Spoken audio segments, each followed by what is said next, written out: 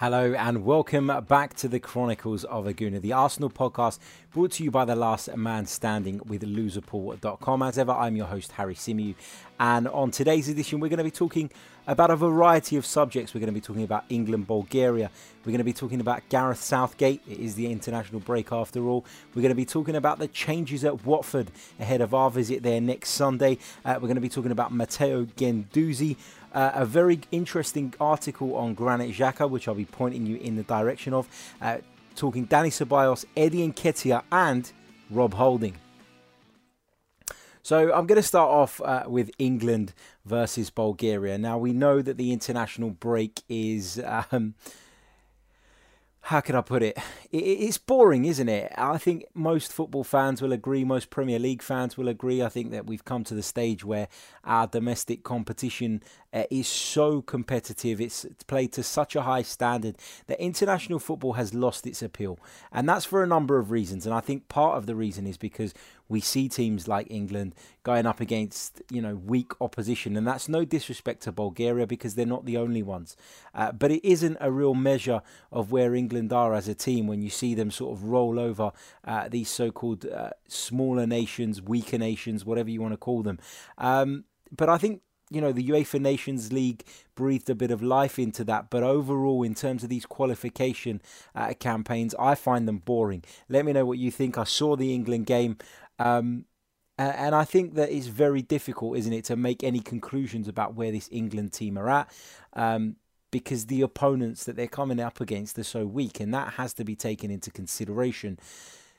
And for me, that makes it really, really difficult. But, people have been talking about Gareth Southgate. Lots of you have been tweeting and stuff. And I was reading through, actually, a lot of you questioning his team selections, his tactics, his approach, etc. And many people questioning whether Gareth Southgate is the man to take England into Euro 2020. Now, my take on it is that given what Gareth Southgate achieved at the last tournament and the progress of some of those young players that he's seen, come through, I think he's got to be given at least another tournament. And I think that England will be, more well-equipped in that tournament. Although I thought in the World Cup they exceeded everybody's expectations by getting to the last four. Remarkable achievement. I think the run they had was a little bit fortuitous, and there was lots of other factors, like the draw, etc., etc. But credit where it's due. England went to the World Cup semi-finals, and I think for that reason, and that reason alone, Gareth Southgate deserves another crack at a tournament, in my personal opinion. Let me know what you guys think. Of course, you can tweet us at Chronicles_AFC, and let me know what you think on that particular matter. Now, let's move on to Watford. Now, Watford, of course, are our next Premier League opponents. The Gunners travel there next Sunday. And Watford announced yesterday that they had parted company with manager Javi Gracia. Now, Javi Gracia, he took Watford on an interesting FA Cup run last season, a very positive FA Cup run.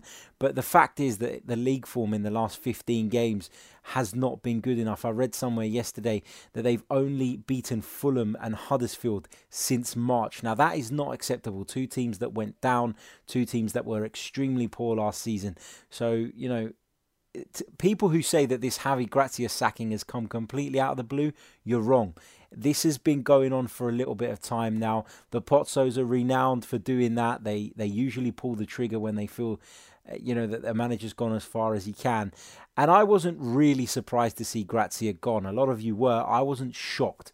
But I was shocked to hear that they've reappointed Quique Sanchez-Flores. Now, Flores was a manager who I thought did really well in his first spell at Watford and was probably unfortunate to lose his job. But he's back now. So will Watford have that new manager bounce going into next Sunday's game? And is that something that Unai Emery and Arsenal should be wary of? I hope to bring you more insight into that throughout the week as we build up towards the Watford game. We'll be getting one of our pals from one of the Watford podcasts to come and join me. And hopefully he'll be able to provide some further insight on that, as I said. But let me know what you think. Quique Sanchez-Flores, positive for Watford, and I know that I'm drifting away from Arsenal here. We've spoken about England, we're speaking a little bit about Watford now, our next opponents, but it is the international break, so give me a break, guys, come on.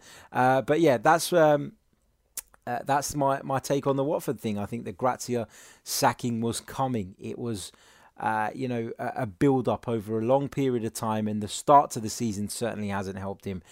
I was surprised that they didn't give him more than 4 games this season, but given their poor form at the back end of last season, it's understandable. And the Pozzos, much like Roman Abramovich, I know not to the same extent because Chelsea have gone on and won things, but the Pozzos do make changes and the Pozzos do get results. If you look at where Watford were and where they are now, it's very hard to argue with their approach, in my opinion anyway. But of course, let us know what you think in the comments section below. Matteo Guendouzi, who of course impressed in the second half in particular of the North London derby, had his first call-up for the French senior side. Matteo Guendouzi, part of the team that overcame Albania in Paris. A little bit of a mix-up there where the stadium played the wrong national anthem. That was embarrassing. No question about that. Matteo Guendouzi, of course, was an unused substitute, but the experience of being part of Le Bleu will be a huge bonus to a very young, talented player and a player who we hope to see develop and go on to huge things at Arsenal Football Club. But I just wanted to highlight that because I've been critical of Matteo Guendouzi in the past, not because I don't like him or I don't want him to succeed, but I just wanted to, highlight that I do recognise that achievement, and for him that is huge. He's spoken about how he found out about the call-up. It's a great story for a young kid, and he may not have featured last night for France, but just being in that squad and being in that dressing room and having that French shirt with his name on it will be a huge boost to the youngster, and fingers crossed when he returns to the Arsenal we'll see more positive performances from him. Now I want to point you guys in the direction of a very interesting article written by James Benge, a fantastic football writer and somebody that I class as a friend. I will leave the link in the description. James Benge talks about what Granit Xhaka brings to the side, and he speaks about the passing. He speaks about the fact that in actual fact Granit Xhaka recovered possession more times than Lucas Torreira did last season. And there's some really interesting key stats and facts in there that perhaps highlight what it is that Emery and Wenger before him saw in Granit Xhaka that maybe us as supporters at times we overlook. So I'm not going to read through the article on here, and I'm not going to pull out all the stats and facts for you here, but the link is in the description, so please do check it out, and I'm sure you'll be very interested to read some of what you're going to discover in that piece. So a big shout out to James Benge for that one. Now some news has emerged that Dani Ceballos pleaded with Real Madrid not to sell him when they were in negotiations with Arsenal over the move. It's understood that Dani Ceballos insisted that there was no option to buy in that contract, and that Arsenal would have to give him back to Real Madrid at the end of the season. And it's understandable. I've seen a few Arsenal fans criticising him, saying, oh, well, why is he here then if he only wants to play for Real Madrid? You got to understand that growing up as a young Spanish lad, Real Madrid is the pinnacle of football. In many people's eyes, they are the biggest club in world football.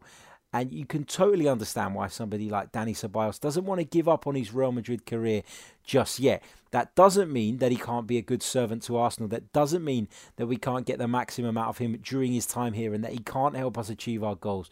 So I just urge some of those supporters who have been critical of him to get behind him, because right now Dani Ceballos is wearing an Arsenal shirt, not a Real Madrid one.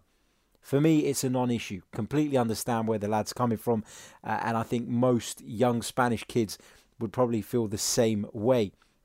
Eddie Nketiah has spoken about the fact he was in Unai Emery's plans this season, and the confidence boost that gave him was huge. But Eddie Nketiah decided that heading off to Leeds was still the right thing to do. And I agree. A striker needs to play games. A striker needs to be scoring goals. Scoring goals, as I've said many times in the past, is a habit. And if he can do that and forge that habit at Leeds, then he'll come back a much better player for it. Eddie Nketiah also revealed that there were offers from Germany too, but he and his family felt that Leeds was the best place to go. And again, I understand stylistically the Championship, is closer to the Premier League than perhaps some of the foreign leagues. And just finally, to round up today's short episode, Arsenal have supposedly received a fitness boost. It's understood that Rob Holding told a fan in Luton Airport that he is ready to play after the international break. Now, it remains to be seen whether that's actually true or not, but just the fact that Rob Holding is talking about coming back into the team is a massive boost for Arsenal. But what I want to know from you guys is, when Rob Holding does return, assuming he comes back into the starting lineup, who would you drop? Would you partner him with Socrates, partner him with Luiz, go to a back three, or would you maybe push David Luiz into that defensive midfield position? Let me know what you think in the comments section below. That brings us to the end of another episode brought to you by our sponsors, Loserpool. Going to leave you with a quick ad from Loserpool at the end of this episode. Don't forget to subscribe, like, share. You know the drill by now. Big thanks to those listening on the audio. If you are on iTunes, please subscribe and leave us a review too. It is much, much appreciated. And we'll be back tomorrow with some more Arsenal content. Until then, take care.